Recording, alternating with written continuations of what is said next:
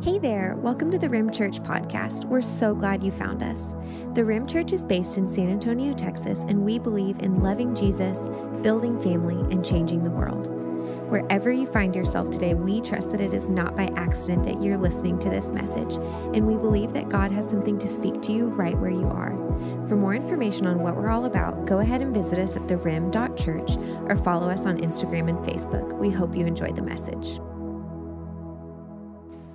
Well, good morning. It feels like this is the first Sunday where it really feels cold in here. Yes? Amen? I think so. Thank you. Well, this morning, if we haven't met, my name is Austin Johnson, and I'm excited. This is actually the conclusion of our Rooted and Renegade series, and we're ending on quite the banger today. We're talking about death and end times. Anybody else excited? Couple people? Okay. I'm pretty jazzed about this morning, and I'm really excited to see what God's going to do in our time together this morning. But if it would be okay, I want to give us another couple moments to sit and to invite Jesus. Jesus, would you speak to me? Would you speak to us? And then I'd love to pray over us one more time.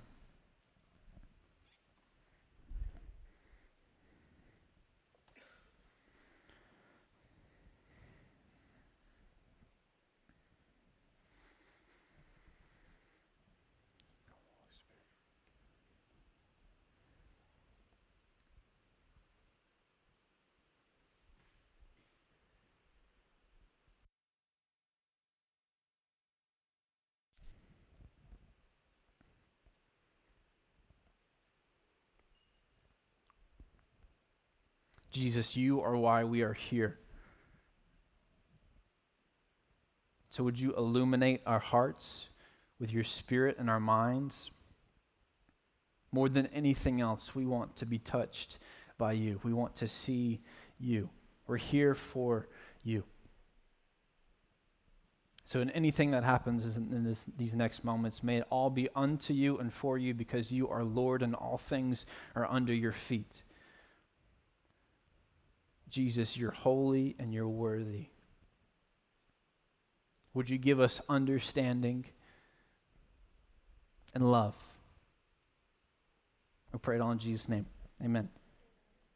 Well, if you grew up anything like me, when you think about this idea of death and end times, it's quite a doozy, and one that for the church has probably mostly been something that you view as either super confusing or that's what all the wacky people talk about. Those are kind of the camps that people fall into. And growing up, if you're like me, probably where you got most of your theology, if you grew up in the evangelical church, about end times, is a series called Left Behind. Anybody else seen Left Behind? Yes, some people. Here's the problem. I think most of us, if we're honest, we've gotten our theology about end times more from Left Behind than off of what God's Word actually says. So that's not to say that I'm not here to say this positional point and this one is more important than others. There's lots of debate when it comes to end times. So my goal today is not to try and hash out the different arguments and different viewpoints, but to draw our faces to Jesus. So this morning we're going to be reading lots of scripture. Amen?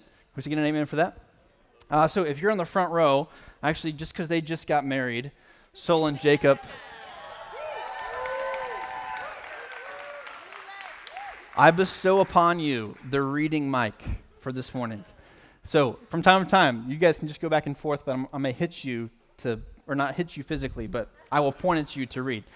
So if you would, there's a lot of scripture we're going to look at, so I don't have all of it on the screen. So I want to invite you, if you don't have your physical copy of scripture, pull out your phone, your mobile device, your iPad, and open up God's Word. We'll be jumping around quite a bit. And just to begin to frame this conversation, in these next moments together, we're not going to be able to solve everything about end times, but I want this to be the beginning of a conversation for us. I think it's really, really important. This is something that I felt heavy with this week. This idea of death and end times is something that's totally changed my own walk with Jesus over the last 2 to 3 months. It's been heavy on my heart, and I'm really excited for what Jesus has for us. So when we think about it, first passage I want you to turn to is Revelation 1, verses 1 through 3. And since Sol already abandoned Jacob, Just kidding. She's checking people in. Zach, would you turn to Revelation 19:10? So everybody else, Revelation 1 through 3, and then Revelation 19:10. Jacob, if you want to read first when you get there. This is a revelation from Jesus Christ, which God gave him to show his servants the events that must soon take place. He sent the angel to present this revelation to his servant John, who faithfully reported everything he saw. This is his report of the word of God and the testimony of Jesus Christ. God blesses the one who reads the words of this prophecy to the church, and he blesses all who listen to its message and obeys what it says, for the time is near. And then Zach, would you read Revelation 19:10? Then I fell at his feet to worship him, but he said to me, "Don't do that. I am a fellow servant with you and your brothers and sisters who hold firmly to the testimony of Jesus. Worship God, because the testimony of Jesus is the spirit of prophecy." Amen. So what I want us to see here, when we think about death and end times, most of us get caught up in all the details, but the point is Jesus. Like, it's all about Jesus. You look at the beginning of Revelation 1. This is a revelation of Jesus Christ. It's a revelation of him. It says, "Blessed is the one who reads aloud the words of this prophecy, and blessed are the ones who keep the word of it." Anybody not want to be blessed in the room? So Scripture is actually telling us there is a blessing in understanding what's going on because it's a revelation of Jesus. And my thought is, for the church, we've actually perhaps missed out on a blessing because we've neglected the idea of end times eschatology because it's confusing. We associate that with wackos or anything else. Zach says the spirit of prophecy is the testimony of Jesus. Now, prophecy isn't necessarily about all the details. There are details, but ultimately it's about Jesus. So as we begin this conversation today, more than anything else, I want to draw our eyes to this is all about Jesus. And if we neglect it, we neglect part of him. We miss part of who Jesus is. This is a revelation of who he is, and to ignore it because it's confusing or we don't maybe like what it has to say, we're actually missing Jesus. And I don't know about you, but I want the whole Jesus. So it matters because this is ultimately about Jesus. It's about him. He is at stake. Our view of him is at stake. Perhaps we have not seen him fully because we have not known his story fully yet. So it matters because it's about him, but also there's implications for us as well. So if you would, turn your scriptures to 2 Timothy 3, 1 through 5. And then after we read 2 Timothy 3, 1 through 5, we'll be in 4, 1 through 5. So if one of you guys want to just hop to the other spot.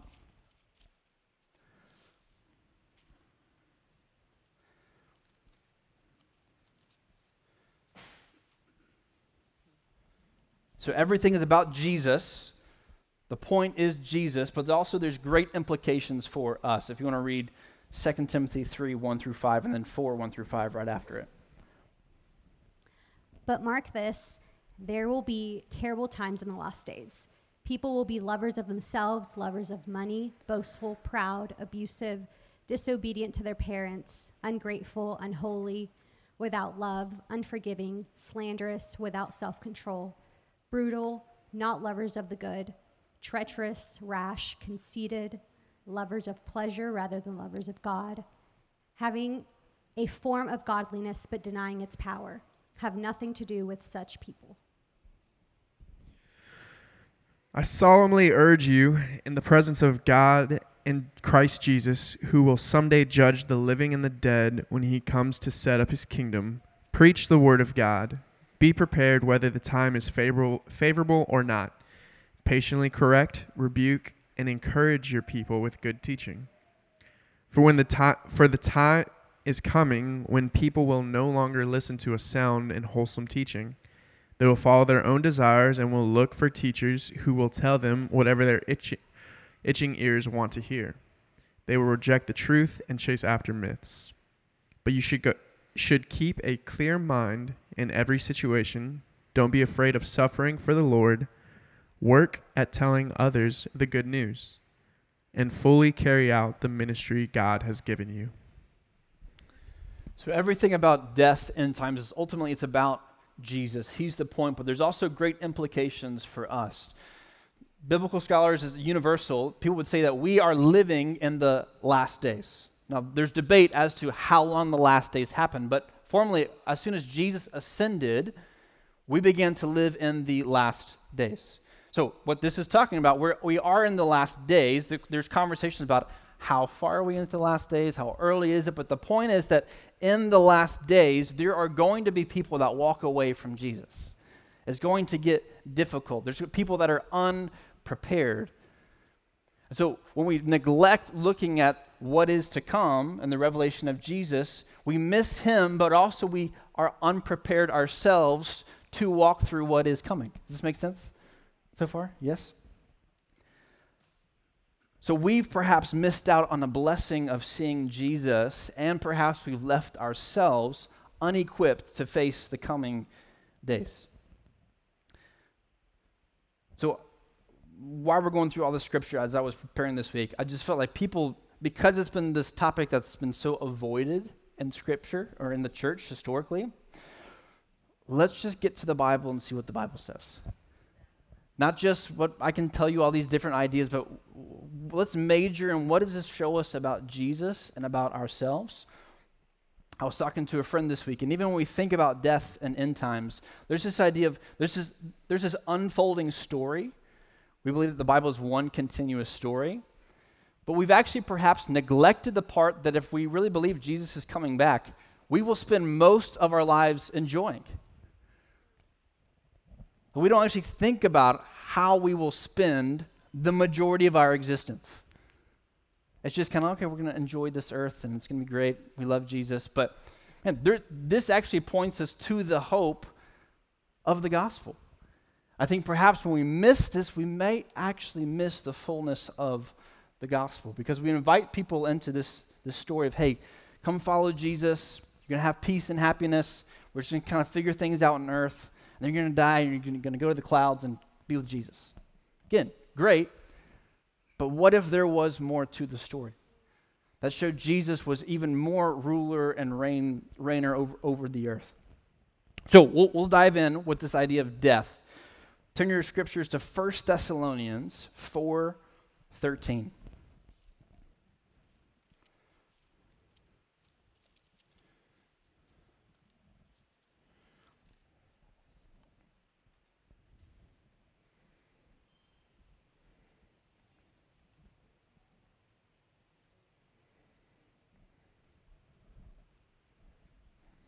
Brothers and sisters, we do not want you to be uninformed about those who sleep in death, so that you do not grieve like the rest of mankind who have no hope. So what does it say? We don't want you to be uninformed, which means what? We're supposed to be informed, right? Paul's actually thinking, I don't want you to have no idea what's going on. I want us to actually have an understanding concerning those who are asleep. That would be that those who have died, those who have passed on. So that you will not grieve like the rest who have no hope.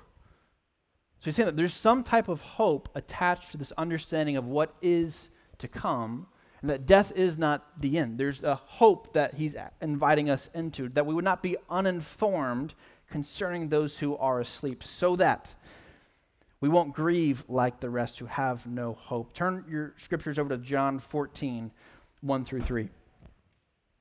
This is Jesus and him talking about what happens when you die.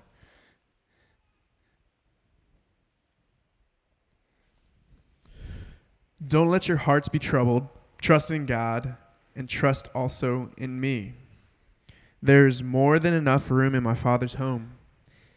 If this were not so, would I have told you that I am going to prepare a place for you? When everything is ready, I will come and get you, so that you will always be with me where I am. I'll read this real quick so you don't have to turn there. This is Luke 23:43. This is the man that was crucified next to Jesus. He says, and then he said, Jesus, remember me when you come into your kingdom. And he said to him, truly I tell you, today you will be with me in paradise. Today you will be with me in paradise. So we see that Jesus is revealing that there's this place. Hey, the Father's preparing this place with many rooms. And he's saying, hey, today when you die, you're going to be with me in paradise. So there's this idea of when we die, we don't just cease to exist. We are living beings. There's a spirit inside of us that continues to live. So when we die, you go to this place. Jesus will call it paradise. We use the term heaven. But I don't want us to miss this. Heaven is about Jesus. Our hope is not in this place. It's, hey, you're going to be with me. It's not just, oh, I'm living to get to heaven's pearly gates. It's, we're going to get to Jesus. Heaven is about Jesus. Without Jesus, it's not heaven. So we don't hold on and work just to get to this place where there's no more pain, there's no more, it's about Jesus. You're going to be with me in paradise. So if you're looking forward to heaven, but not looking forward to Jesus, it probably won't be heaven for you because it's about him. It says, in my Father's house, the imagery here, Jesus is using the language of like the temple. This is a place where there's worship, there's praise. It's God's house. There's many rooms. And he's preparing a place. So there is a place that when we die, that's where we go. We call that heaven. But he promises that I will come again and take you to myself. Philippians 1, 21 through 23. Turn there with me real quick.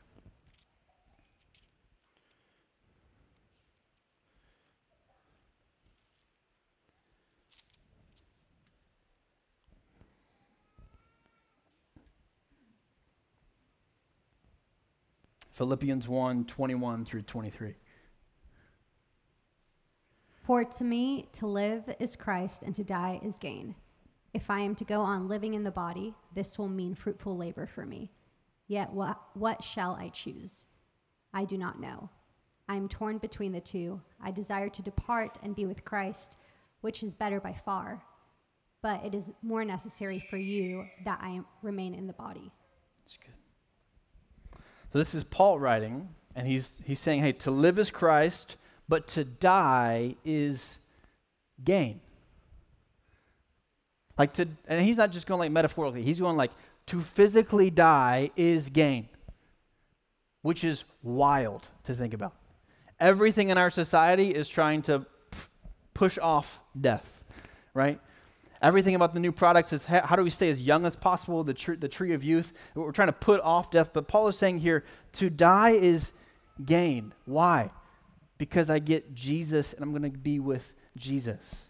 That's what my heart longs for. The only way that it's gain is if it's Jesus.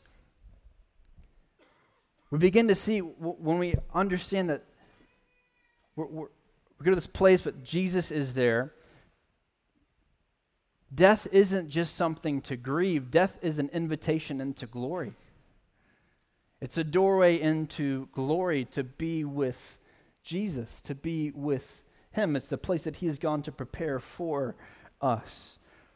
That our understanding of death begins to change because there's something better on the other side. And this is where I think we maybe sometimes stop in our Christian worldview. We stop with heaven. We're going to go to heaven, and that's where we're going to spend the rest of our eternity. But Scripture actually says heaven is not our forever home. There is life after death. God created us, humanity, as human beings with a body. Yes? Everybody in here have a body? Yes, that's good. I'm glad to hear that. So there's an aspect of we were created to have bodies. Now our bodies now are broken.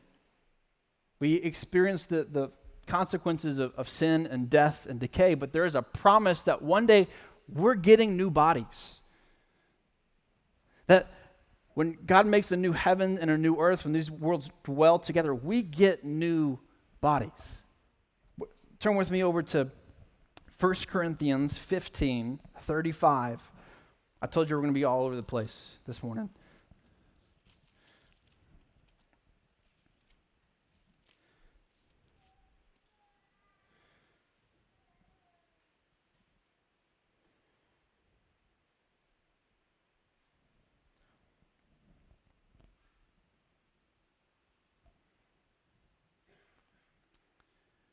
If you just want to start reading in 35, I may stop you and just break it down as we go. But someone may ask, how will the dead be raised? What kind of bodies will they have? What a foolish question. When you put a seed into the ground, it doesn't grow until a plant unless it dies first. Into a plant unless it dies first. And what you put in the ground is not the plant that will grow, but only a bare seed of wheat or whatever you are planting. Then God gives it to the new body he wants it to have. A different plant grows from each kind of seed. Similarly, there are different kinds of flesh. One kind for humans, another kind for animals, another for birds, and another for fish. There are also bodies in heaven and bodies on the earth. The glory of the heavenly bodies is different from the glory of earthly bodies. The sun has one kind of glory, while the moon and the stars each have another kind, and even the stars differ from each other in glory.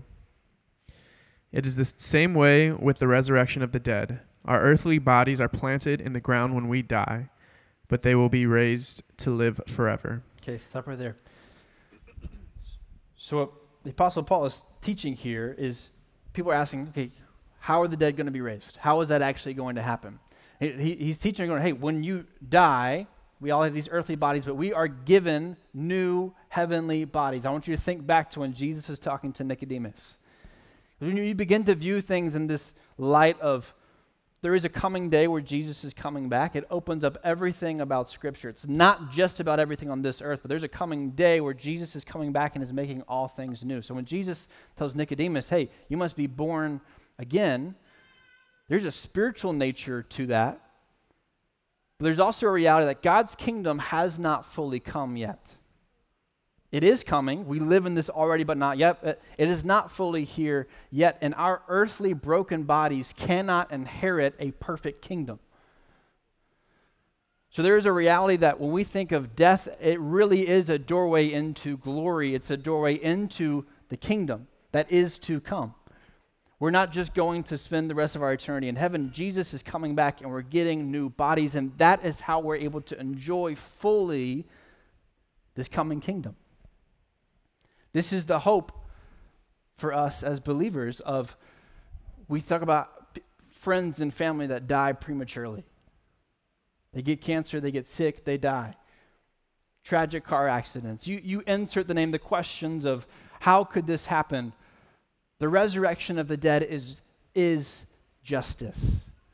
That there is a day coming where Jesus comes to make all things new, and everything that was broken about this world, physically, he's going to make new. This is our hope. It's not just, okay, hope and pray for this place. Yes, God's kingdom is coming, but there is a day that he will ultimately bring his kingdom, and we get new bodies. 2 Corinthians 5, 1 through 10.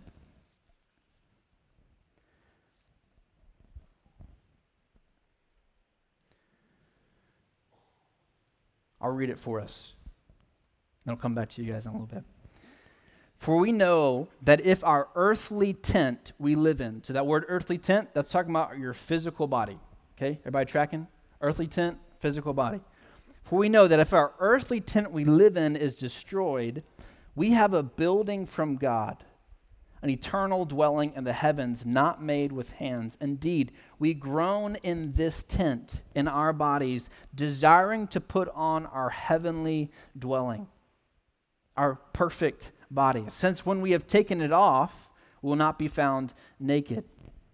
Indeed, we groan while we're in this tent, burdened as we are, because we don't want to be unclothed, but clothed, so that mortality may be swallowed up by life. Now, the one who prepared us for this very purpose is God, who gave us the Spirit as a down payment. You've heard that phrase in Scripture before, the Holy Spirit is our down payment. That only makes sense as he's a down payment of what? That means that something is coming that hasn't yet happened yet. Yes? Anybody attempted to ever buy a house before? You have to come up with that big down payment? Not a fun thing, is it? But there is a day where if you pay your mortgage for 15, 20, 30 years or longer, where you actually get the full title deed to that house. That's a great day, yes? That's actually probably a more exciting day because you spent all this time paying off the bills than when you first moved into the house. That's what Paul's saying here is that the Spirit is a down payment of something that is to come, of our future resurrected bodies. That there's this day coming where all things will be made new. So there's this in-between. We talk about the kingdom that's here, but not yet. The Holy Spirit is this down payment of God is dwelling within us. There's perfection that now resides in us, but there's this coming day where it will fully come.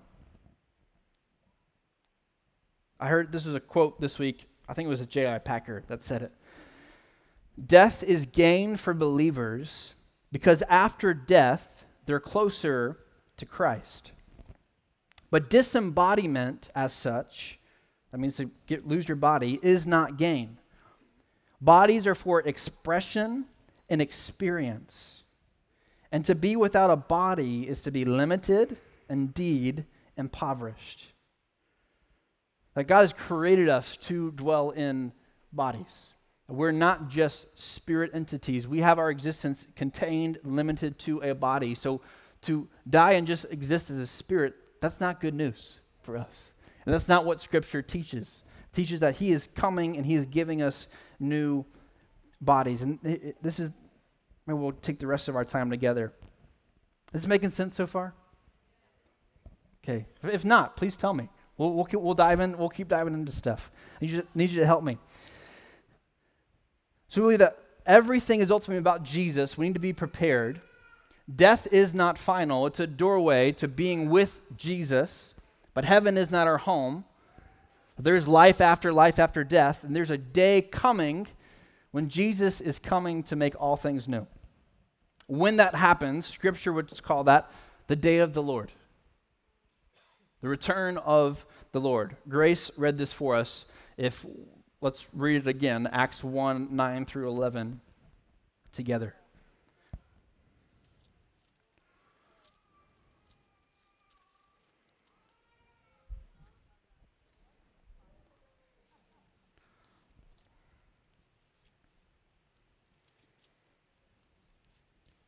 After he said this, he was taken up before their very eyes, and a cloud hid from their sight. They were looking intently up into the sky as he was going, when suddenly 2 men dressed in white stood beside them. "Men of Galilee," they said, "why do you stand here looking into the sky? This same Jesus who has been taken from you into heaven will come back in the same way you have seen him go into heaven." So the angels are saying here that this Jesus you've just saw ascend on the clouds, you're going to see him come back in the same way, riding on the clouds. Which there's so many tangents we could take here. There's a lot of imagery, and like I said, this is just the beginning of a conversation. But I want to, this is too cool not to share. In the book of Daniel chapter 7, we'll get there in just a minute, but it talks about Jesus coming and riding on the clouds. When Jesus was killed, the decision was made not because he said, hey, I'm the Messiah, but hey, I'm the Son of Man who's going to come riding on the clouds. This claim that he is the God-man, that he is coming again physically, not just as a spirit, but Jesus, the resurrected King in a physical body, is coming back. This blew my mind. This is something I learned in the last several months, but we make a big deal about the incarnation of Jesus. Christmas is a really big deal. Amen? Anybody excited for Christmas? I don't know where you fall on anybody lights up yet? Your Christmas lights are already up? Okay. It's great. Everybody else is going to hound you after this. But we make a big deal about Jesus coming, and that is utterly important and vital to the Christian faith. And I think we've missed the beauty of the ascension. That's a big deal too. And here's why. Jesus came as a man, put on flesh, lived, died, rose again as a man, ascended. Daniel 7 would say that there's a Son of Man that's going to come riding in the clouds. Until Jesus ascended, there was not anyone in the heavens who could come riding on the clouds. There was not a man, heavenly man, God-man in the heavens that could come riding on the clouds. The good news of the ascension is now there is someone who can come. That Jesus can come. That he is the man who comes riding on the clouds. And the beauty of the ascension is it points us to this day that he is coming again.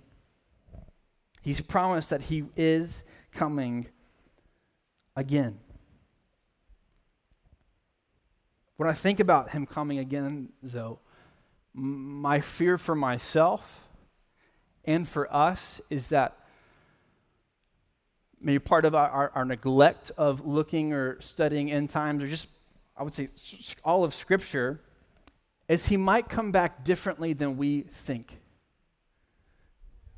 And just the question of, will I know him? Because Scripture would say that he came as a Messiah, he came as a Son of Man, but he's coming back as king, not with the cross. He's coming back with a crown. The cross happened. He's coming back with a crown, and he's coming back as a judge. He's coming back to judge the living and the dead. And just this, I would even say fear inside of me of, Jesus, do I know that part of you? I really like the Jesus, the Savior that comes to rescue me from my sins. But when I read all of this, do I really know you? And when you come again, will I recognize you, or will you be unfamiliar to me? If you would turn to Matthew 25. So when I say he's coming back as a judge, somebody tell me, show me Bible. Somebody, show me the Bible. Great, I'm glad you asked. Matthew 25, starting in verse 31.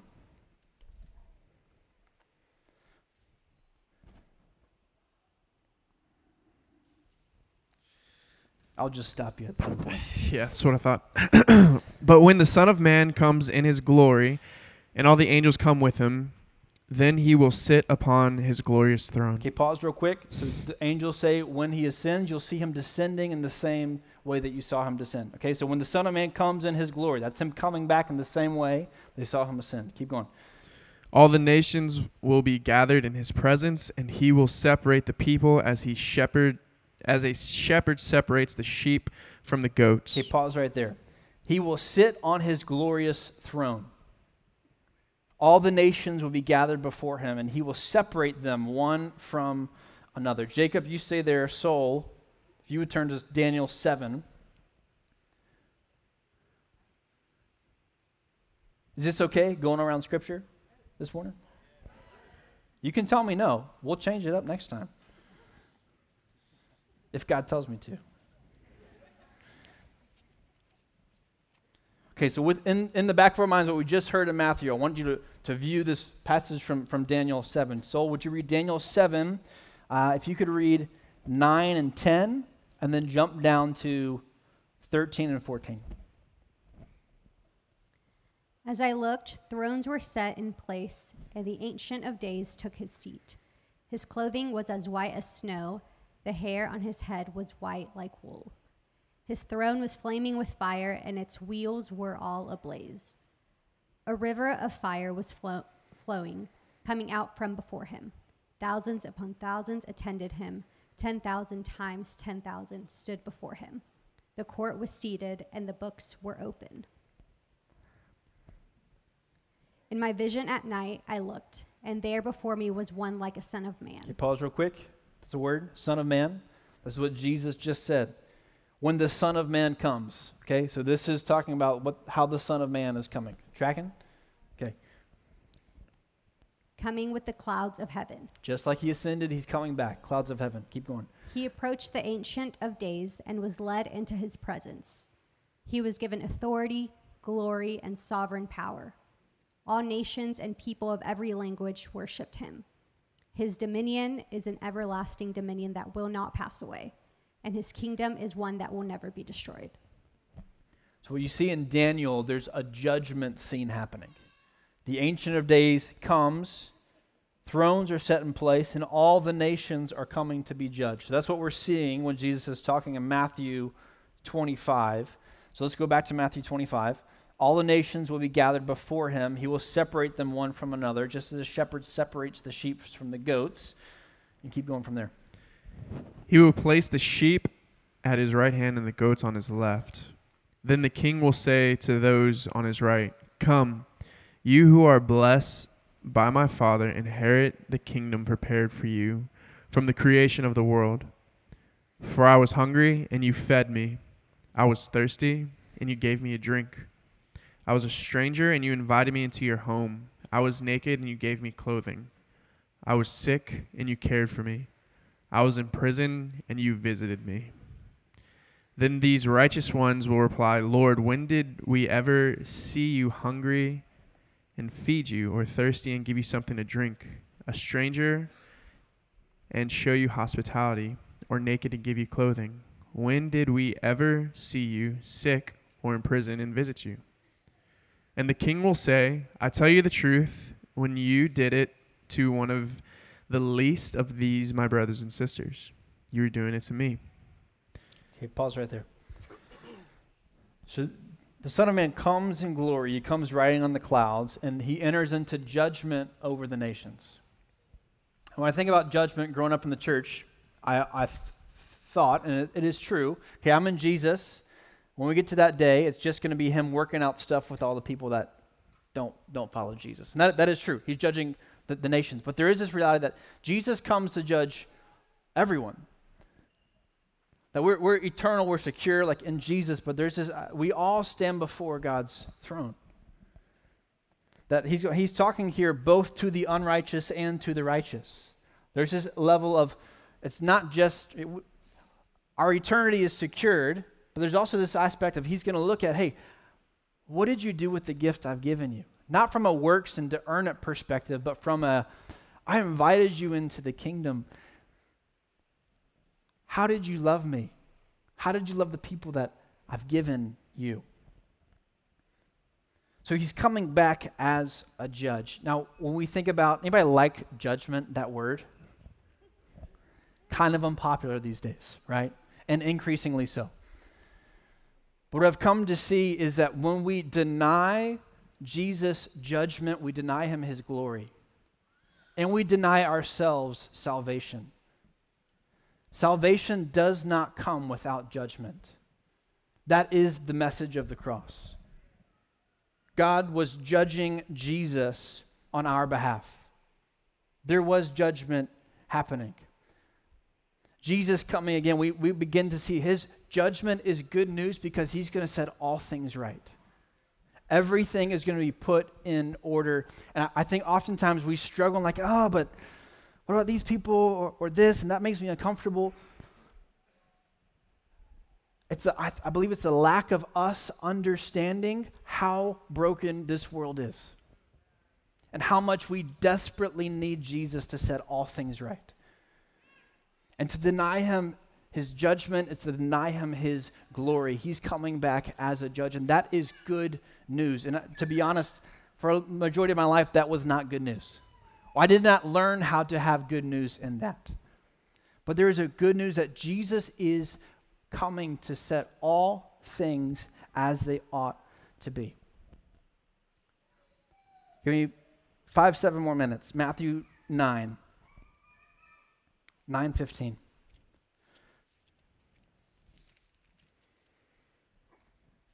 Is this helpful so far this morning?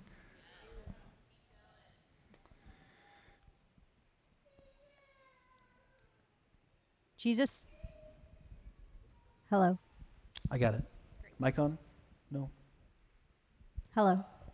Jesus answered, How can the guest of the bridegroom mourn while he is with them? The time will come when the bridegroom will be taken from them. Then they will fast. Okay, Jesus is talking about fasting, yes, but more importantly, he's talking about when he is no longer here. Okay, that's the context that he's talking in. So he's saying, can wedding guests be sad? My wife and I were just at a wedding last night. It was great. When the groom is with them, no, because you're together. You're with one another. But the time will come when the groom will be taken away from them, and then they will fast. What is fasting about? There's mourning involved. There's a deep sadness and longing for something. It's not, in our culture now, it's kind of more just this healthy thing that we do, right? We intermittent fast, and all those things are really good. But scripturally, fasting is this idea of I'm mourning for something. And Jesus is saying there's a day coming when I'm not going to be here, which we live in this time now, when people will fast and mourn because I'm not here. That we go, something is not right because Jesus isn't here. And we long for that. We pray the Lord's Prayer. Father, would your kingdom come? When you begin to see that his kingdom has come but is fully coming, our prayer, your kingdom come, we're praying for the day that Jesus comes back to fully establish his perfect kingdom. Yes, would you break into my marriage? Would you break into my life? And we're praying bigger than that. Would you come? There's this phrase, it's on Marty's hat, Maranatha. It means, oh Lord, come. I got a necklace on it with that same word. And this word and this message and this longing has, these last couple months, gripped my heart. And this idea, it was several months ago, but I was listening to a sermon talking about this stuff, and the question of when was the last time I prayed for Jesus to come back? Because I missed him. Because I felt like something wasn't right. Not just would you, yes, break into my marriage, break into my family, but when was the last time that I actually prayed, Jesus, Maranatha, would you come? I want you. Something is not right, and I want you. Would you come? Would your kingdom come? So as a people, we're invited to long and to fast for Jesus. And when you begin to see this fuller picture of what Jesus is promising that he will do and that he's coming, it sparks something in you that I want Jesus. And everything about your being begins to cry, Maranatha, Jesus, would you come? We need you to come and set all things right. When you see what's going on in Israel, Palestine, other areas of the world that are not getting as much attention as Israel and Palestine, it's Jesus, we need you to come and set all of this right. Not just would you bring peace on earthly terms, because that's always going to fail. We need your kingdom that perfectly establishes justice and equity for all people. We need your kingdom to come. Would you come? So our invitation this morning, we'll end with this, two passages. 2 Thessalonians 5, 1 through 11, and 2 Peter 3, 1 through 13.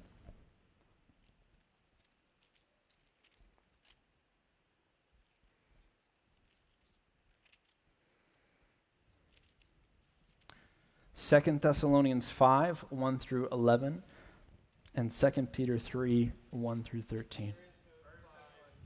2 Thessalonians. First, yes, sorry. Thank you. 1 Thessalonians. Someone say, show me Bible. Thank you, Steve. Now concerning how and when all this will happen, dear brothers and sisters, we don't really need to write to you. For you know quite well that the day of the Lord's return will come unexpectedly, like a thief in the night. Okay, pause real quick. So we don't know exactly when he's coming. It's coming like a thief in the night. That's what we know so far. Keep going. When people are saying everything is peaceful and secure, then disaster will fall on them as suddenly as a pregnant woman's labor pains begin, and there will be no escape. But you aren't in the dark about these things. Dear brothers and sisters, you won't be surprised when the day of the Lord comes like a thief. Okay, pause right there. Did you notice what he just said? For most people, the day of the Lord is coming like a thief in the night. But we just said, but you, brothers and sisters, are not in the dark for this day to surprise you. And we don't know the exact day, but there's actually this anticipation and expectation that we would be prepared. That we would actually have our eyes open to what's going on. But we don't slumber and sleep. Our eyes are actually open. You tracking with me?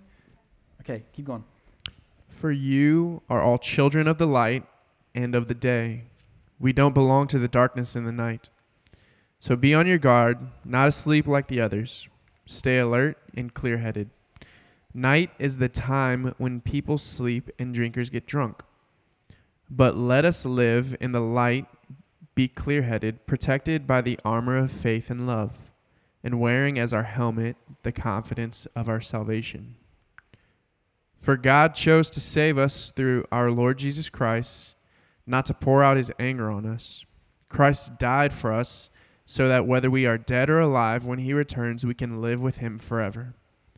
So encourage each other and build each other up, just as you are already doing. Okay, before we read 2 Peter, encourage one another and build one another up in light of this coming day of the Lord. In light of living awake, in light of being ready and prepared, encourage and build one another up. Let's go to 2 Peter 3. I am confident this one is 2 Peter 3, 1 through 13. We'll wrap it up with this. Dear friends, this is now my second letter to you. I have written both of them as reminders to stimulate you to wholesome thinking. I want you to recall the words spoken in the past by the holy prophets and the command given by our Lord and Savior through your apostles. Above all, you must understand that in the last days, scoffers will come, scoffing and following their own evil desires. They will say, "Where is this coming?" He promised. Okay, pause right there real quick. We live in a day, and this is where we associate maybe some wacky people that go, hey, I wasn't really conscious in the year 2000, but from what I understand, there's kind of a big deal that the world was going to end in the year 2000. Anybody can attest to that? If you were conscious, alive at that point? Great. So we live in a time where there's people that go, hey, or even they question like, hey, well, our parents and my grandparents have talked about Jesus coming back and it hasn't happened yet, and we kind of just blow it aside of, it should have happened by now. But what he's saying is there's going to be people that ask, where is his coming that he promised? And our invitation is not to base anything off of someone else's opinion, but what does God's word call us to do? We do not know the exact day, but we are called to be ready for the season and to be prepared. Keep going. Ever since our ancestors died, everything goes on as it has since the beginning of creation. But they deliberately forget that long ago, by God's word, the heavens came into being and the earth was formed out of water and by water. By these waters, also the world of that time was deluged and destroyed. By the same word, the present heavens and earth are reserved for fire, being kept for the day of judgment and destruction of the ungodly. But do not forget this one thing, dear friends. With the Lord, a day is like 1,000 years, and 1,000 years are like a day. The Lord is not slow in keeping his promise, as some understand slowness. Instead, he is patient with you, not wanting anyone to perish, but everyone to come to repentance. Pause right there real quick. The good news, and people ask, why hasn't Jesus come back yet? The Lord does not delay his promise, but is patient, not wanting anyone to perish, but all to come to repentance, because he loves.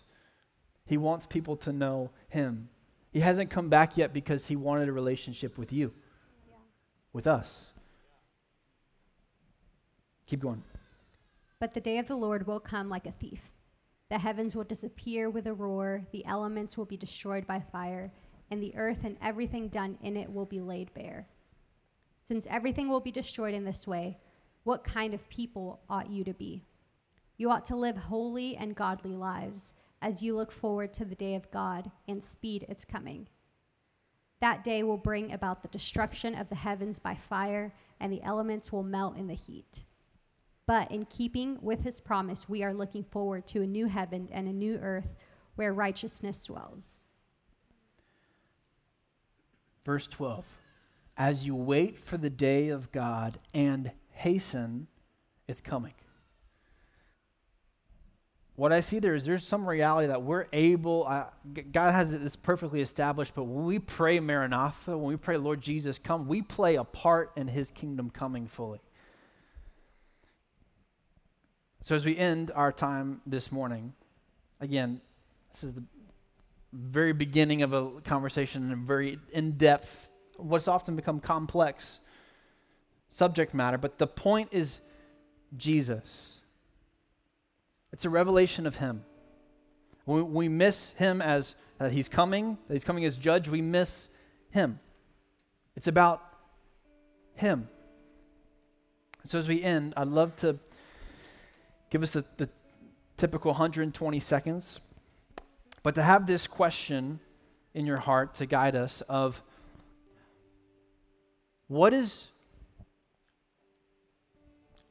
waiting well look like for you? What does being prepared look like for you? What does that morning and Jesus, would you come look like for you? What are you inviting me into, Jesus? So let's take 120 seconds and just listen. What does he want you to know from our time together this morning?